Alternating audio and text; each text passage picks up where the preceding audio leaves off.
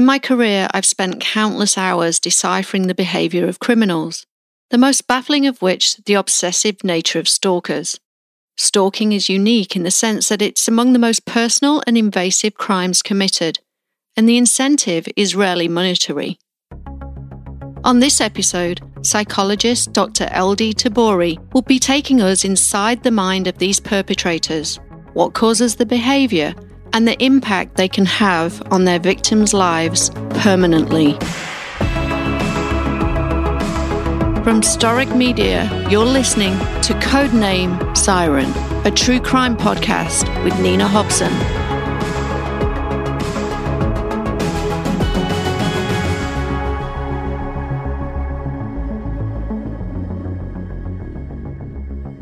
My first experience with a stalker actually was when I was working in the jail. The stalker was a female, and she actually was stalking her former therapist. And this was before everything was really out there in public on Google and everything. What she did was she looked in her car, and she had pieces of mail sitting on the car seat next to her, and she saw the return address, and that's how she found out where she was living. So she would go and sit out in front of her house. She would sit down the street and look at her. And then how the therapist found out that she had been doing this was she would kind of mention things in passing. Like, oh yeah, you know, that pretty pink top that you were wearing the other day. She's like, what? I didn't see you the other day. So she got these little bits and pieces and put the puzzle together. The stalker was basically wanting the victim to know that she was doing it in a very subtle way. I don't know if she was wanting her to know that or if she just wasn't very protective of her criminal behaviors. Right. Okay. I mean, she wasn't very sophisticated at all. She wasn't stupid, but she wasn't sophisticated. She didn't have a criminal background at all. She was just a depressed, maybe 30-ish. And she just started to fantasize about having not a romantic relationship with her therapist, but that she and the therapist were close friends, maybe that she was a maternal figure, something like that. I mean, we hear about Stockholm Syndrome and, you know, turning your attention towards somebody that is helping you or in authority is a common trait, right? It's really about some sort of perceived relationship or former relationship that exists. You know, obviously we think about romantic partners, but, you know, as somebody who was a mentor, a therapist, a doctor in some sort of sense. What would be a thing that would make someone turn to become that? I think any of us could step over that line in any sort of criminal behavior based on what is going on in our life. You know, we all have ups and downs in our life. And when there is, you know, a confluence of bad things happening in short succession, we tend to melt down a bit. And with that, then we start grabbing at things that we can have some perceived stability. So in this case with this woman, she's depressed, she's anxious, whatever was going on in her life. Maybe she had lost her own mother. And from what I recall, the therapist was, you know, a middle-aged woman at the time. So maybe around her mother's age. And she had projected all these feelings of loss onto this therapist so this therapist could save her, maybe make the pain of whatever it was go away. I was involved in a number of cases in the UK. Obviously, back in those days, it wasn't considered serious until there was a show called Crime Watch during the 80s and 90s, hugely successful show. But the presenter was a very attractive middle-aged woman, and she was actually stalked, and it was common knowledge in the news. And then one day the guy went to her house, she opened the door, didn't know it was him, and he shot her, and that was the end of her. And it was a big case in the UK. So again, let's look at the kind of at the stalker and what would make somebody go from the kind of following, the photographing to the actual act. Because not every stalker is going to go and kill you, going to go and hurt you. You know, there's stalking of different levels. And I actually have a job right now in LA where the stalker has been stalking the victim for 12 years. And in the 12 years time span has gone overseas to live, and she thought it had all gone away, and has recently come back and said, not directly to her, but to her circle of friends, I'm back to finish the job. And that's basically all he said. Now everyone has taken it that he's back to come and harm her. Now he's gone to masses of extremes to not be caught. Does she know who he is? Yeah, we know who he is. We don't know where he lives. And now he's stealing other people's identity to be able to stalk her through the internet without her realizing or being able to identify where he is. I mean, very, very smart, very, very sophisticated. And we've had to actually now use one of their friends to infiltrate him. He's having a significant impact on her life, although he's not actually doing anything but kind of an internet stalking campaign. They had a very close friend die in their network, and he contacted one of the friends and said, see you at the funeral. Probably not the only one we'll go to. So obviously I had to advise her not to go, because we're not going to flood it with 50 officers. It's not possible. But it was heartbreaking because this person was very close to her, and it was a safety issue that you don't go because we don't know if he's going to be there. We don't know if he's going to see you get in a car and know your car and follow you home, and we don't know any of that. This guy worked with her, and they argued once in the office because he was talking too loud. They're in little cubicles, and he was talking too loud, and she said to a manager, he's really annoying me because all he does all day is talk on the phone really loud for personal matters. So the manager spoke to him. He knew it was her. Bang, that was it. And he's given her 12 years of hell. And what this person is doing, whoever he is pretty extreme. But the stalkers, just on a low level, that trolling behavior is stalking. Looking at people's Instagram and, their stories and things like that, looking at the little pieces. Like if I'm take a picture of you right now and with this background of this window right here, your stalker, I know Nina lives here. So I'm going to start looking at what area, what time of day is it? You can see the sun coming through. And I see that on so many levels. A lot of it is when relationships end. I had somebody get a message from a former partner through a video gaming system because they had been blocked on social media. They've been blocked on the phone and email and all those things. It's an obsession. That's what it is for whatever reason. But they do go to extremes like that, for example. And I think a lot of it, generally, it's more like it's filling a void. You do have those extremes, like with your person, your stalker, and the one story that you just shared. And it reminded me of the whole Rebecca Schaefer story. And I was just watching a documentary a few weeks ago, and all these stalkers had this thing in common where they were all reading J.D. Salinger's The Catcher in the Rye. Yeah. So not that makes a stalker, but, that novel, that type of book speaks to a certain, not just one generation, but an age that comes generationally. And it's filling this void of something that isn't there. If a stalker comes and has therapy, do people acknowledge that they're doing it? What's your experience sitting face to face? Because my only experience sitting face to face is when I've locked them up.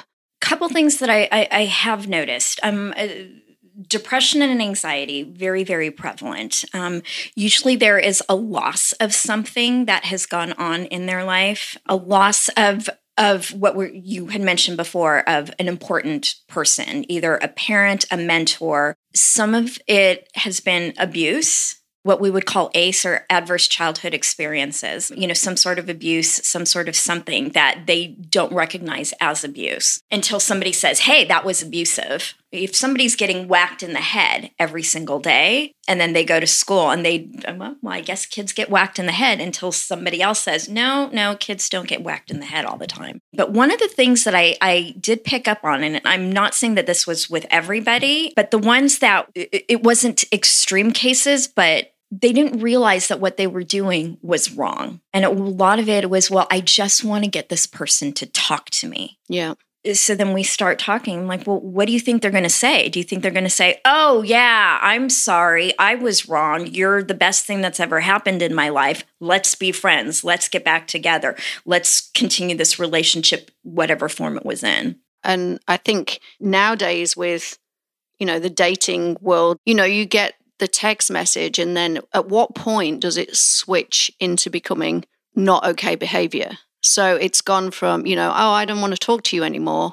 It's just not worked. But then the text messages continue. And, it switches into this is more than just somebody's pissed off because she stopped talking to them on a dating app or whatever it might be. What I think happens is, and I don't mean to victim blame in any sort of sense here, so I don't want that to come off as this, but what happens, let's say you start engaging with this person and then they say something and you haven't met this person yet. Maybe you've had a phone call. You should have a phone call before you go and bother to meet them, but something is exchanged in a message and it kind of puts you off, and the red flags are raised. A lot of times people will continue by ignoring these red flags, but let's just say you don't and you continue to engage, and then the person gets more aggressive. And one of the things that is the best thing to do is just not engage at all,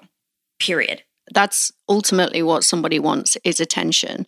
And when they're not getting it, they become more aggressive. But when they do get it, they're getting what they set out to get. So they're having some kind of reaction.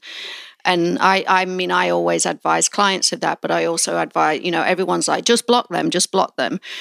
I always advise don't block, just keep anything that comes through, because evidently if something happens down the track and this person does know where you live and it does continue in a different way, you have now got some evidence, some hard evidence that, this was kind of the behavior. Nobody wants to be rejected. It always feels icky because we're human. Would you say, is that a common denominator with these types of people and their behavior? In some way, they feel there's a rejection. I think rejection to the extreme, because we get rejected all the time, in little ways that sometimes we don't even pay attention to. Somebody driving down the street and you want to get into their lane and they speed up and they don't let you. That's a rejection. Yeah, it's irritating, but it's like, oh, well, whatever, go be an idiot down the road and I'm not going to crash, right? But somebody like that would follow them down the street. And I had that happen to me years and years ago. I think I was in my mid-20s and, I accidentally cut somebody off. And admittedly, I am a bad driver, but I accidentally cut somebody off and they followed me another 2 miles down the road, and I was picking up dry cleaning. I remember this. And I'm getting out of my car and going in, pick up my dry cleaning. I come back out and they had been sitting in the parking lot blocking my car. After that, I'm like, you need to let me out. He screamed at me, backed up, then let me out. And I saw him following me. And I had learned when I was younger to, go to a police station, drive to a police station, don't go home. And which is exactly what I did. In the minute, I pulled in front of a police station, the guy was gone. Sometimes it's not a long period of time too, right? And it can happen so quickly. I mean, we would advise people about how they leave their house, whether they can change their routine, because a stalker picks up on a routine. So they know that you're leaving home at 8:30 in the morning. So if they have the desire to see you or follow you, because they may only know where you live and now they want to know where you work. People have routines. They go to work and they come home and they go to the gym and they walk the dog. And that for a stalker is perfect. And I mean, I'm being ultra extreme now because of my background, but, taking different routes home. If you think that somebody may be following you, be conscious of who is behind you. And again, it's a balance of not affecting your life, but it's about protecting yourself and still having your life, because the minute that you stop having your life, your stalker has achieved what they want. They've affected you in whatever way it may be. And so it's all about, for me, it's having that balance, but being safe and cautious. And if things do escalate, then making sure that you go and speak to the right person. Because if they're stalking you, it may not just be you. It may be friends and associates. It can happen quickly, and it can go from 0 to 100 real quick, and that's the problem. Or it can be dragged out for 12 years like my client. And now 12 years later, wow. Let's talk a little bit about the victims that you have dealt with. What's the impact on people's lives from this kind of behavior? I mean, this intense fear that something bad is going to happen, this constant paranoia. I mean, think about it. If you have somebody who's come after you, every time you walk out of your house, you're looking around. You start being reclusive. You start, staying in, not going out because you don't want to deal with the outside world. It really impacts your ability to do your activities of daily living, like, going to the grocery store, going to the gym, walking your dog around the block. And then a lot of times, as we experience on multiple levels, with law enforcement not listening to somebody sitting down the street. Well, it's a public street. Are they doing anything to you? No. Are they threatening you in any way? No, but it's really uncomfortable. And I feel like I can't step out of my house. Well, we can't do anything if they're sitting down the street. And then it's this fear, this gaslighting effect. And what happens with gaslighting is we start to question our own sanity. Well, is this really happening? Am I making this up? Did that person actually sit at the end of my street every day this week? And we question our own sense of reality. And then you become the victim, as in, it's my fault. Right. What did I do to cause this person to behave so badly? And that's a big societal question that, especially women get held responsible for men behaving badly. Is there anything that people can look for? Are there any red flags? Are there anything that before it even gets to that point, you should be thinking, this isn't right? First piece of advice, listen to your gut. If something doesn't feel right, it's not right. Even if you think it's like completely crazy and out of whack, if it doesn't feel right, get yourself out of that situation. Make as much noise as possible. And I'm saying that not just literally, but figuratively. Make somebody listen to you. And then, watch out for those red flags. Again, a lot of times we ignore them. Oh, yeah, they're just having a bad day. Yeah, but when I have a bad day, I don't go stalking people. When I have a bad day, I'm going to call my friends and cry in my gin. Trust yourself. If you see somebody at the end of the street and that person's been there 2 days in a row, there's something wrong. Make the noise. And the second thing is don't engage.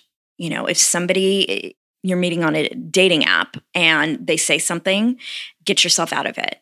My introduction to stalking, way back when I was in training, I was sitting in a lecture in the jail, and the psychiatrist was talking about, and again, this was a long time ago, what increases that stalking behavior, and that is the engagement. And he was sharing a story about somebody who was being stalked, and letters were being sent to this person's home, and they started to write return to sender. And it made the stalker feel, oh, well, at least they're engaging. There's some sort of message. You see, if that got sent to the stalker that I had, I think that would have just made him think she's rejecting me because they're coming back, they're not read. And when he wrote my letters, he definitely wanted me to read them. And of course, I'm a detective. I read them. Again, probably not the best thing to do, but I think had they been sent back to him, that could have triggered him to be, I have a rejection from her, and that's not what he was seeking. He needed some acknowledgement that I knew who he was. It's such a delicate situation because you don't know what's going to trigger people. And my case right now, I can't say to her, oh, he hasn't actually physically done anything to you for 12 years. I can't say that tomorrow might not be the day that he decides he's going to, because he's not getting a response or because something in his life triggers him that is like, okay, well, she's going to get it. I dealt with another case actually in Beverly Hills, and it was a celebrity family. And again, they felt there was no one else helping them.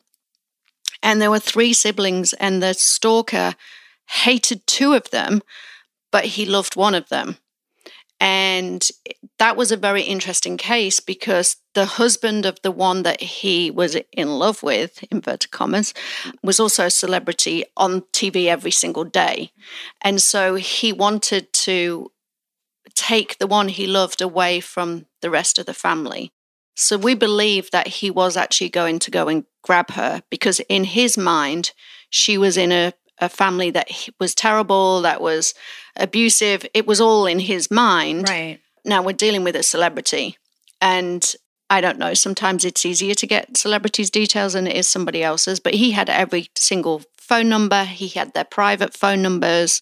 He had every single piece of social media that they were on, and he would place things on there.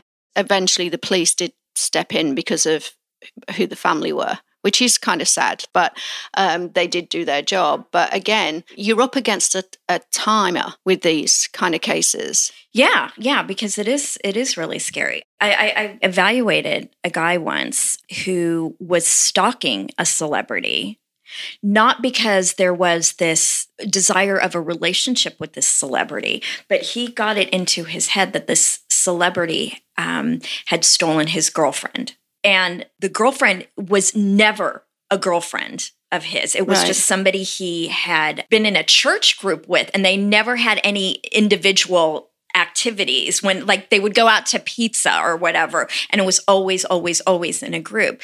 But he felt that this one celebrity had stolen her, and so he ended up stalking, and he went to prison. And he was clearly, there was a lot of mental health issues with this guy. But again, there is a difference between how we handle things. You know, if we handle things like, oh, I'm having a bad day, I'm going to cry, versus I'm having a bad day, and now I'm going to point the finger at that person, and that person is now causing everything that's ever happened bad to me in my life, and I'm going to make their life hell. Are they mean, evil people? I mean, they're doing mean, evil things without an awareness of consequences. You can't say that everybody is mean and evil, but irresponsible, yes. He was released from prison. That same day goes to the celebrity's home and starts, buzzing the gate. Now, the law enforcement in that area, this was in Malibu, in that area, knew about this and knew the stalker. And so he was arrested immediately. But the perceived relationship in this sort of case, which is not the norm, but not completely uncommon, it's a pattern of behavior too that you see. I mean, it's rarely a one and done, right? I'm going to stalk Nina. Now, Nina's not dealing with me. I'm going to go stalk Susan, and then I'm going to go stalk Patricia, right? It is a pattern of behavior. And sometimes there are no consequences to that pattern. Yeah. If Nina doesn't do something and Patricia doesn't do something and Susan doesn't do something, then I'm going to continue this behavior, because since there are no consequences to it, it's not wrong. In the world we now live, there's no way of fully preventing this type of obsessive attention. But it's important that we take the proper precautions once we see the warning signs. Many situations escalate because we ignore the red flags and second-guess our own intuition. Never hesitate to alert the authorities when faced with this type of behavior, and always keep any evidence. These people play on our fear and use intimidation, and there's no limit to the amount of damage that they can do to their victims, physically and emotionally. Join me next week and I'll share my own story of what it was like being the focus of this type of obsessive behavior myself. We'll also take you inside the 12-year-long stalking case with 2 of the operatives on the ground, my daughter Amy and son Harrison.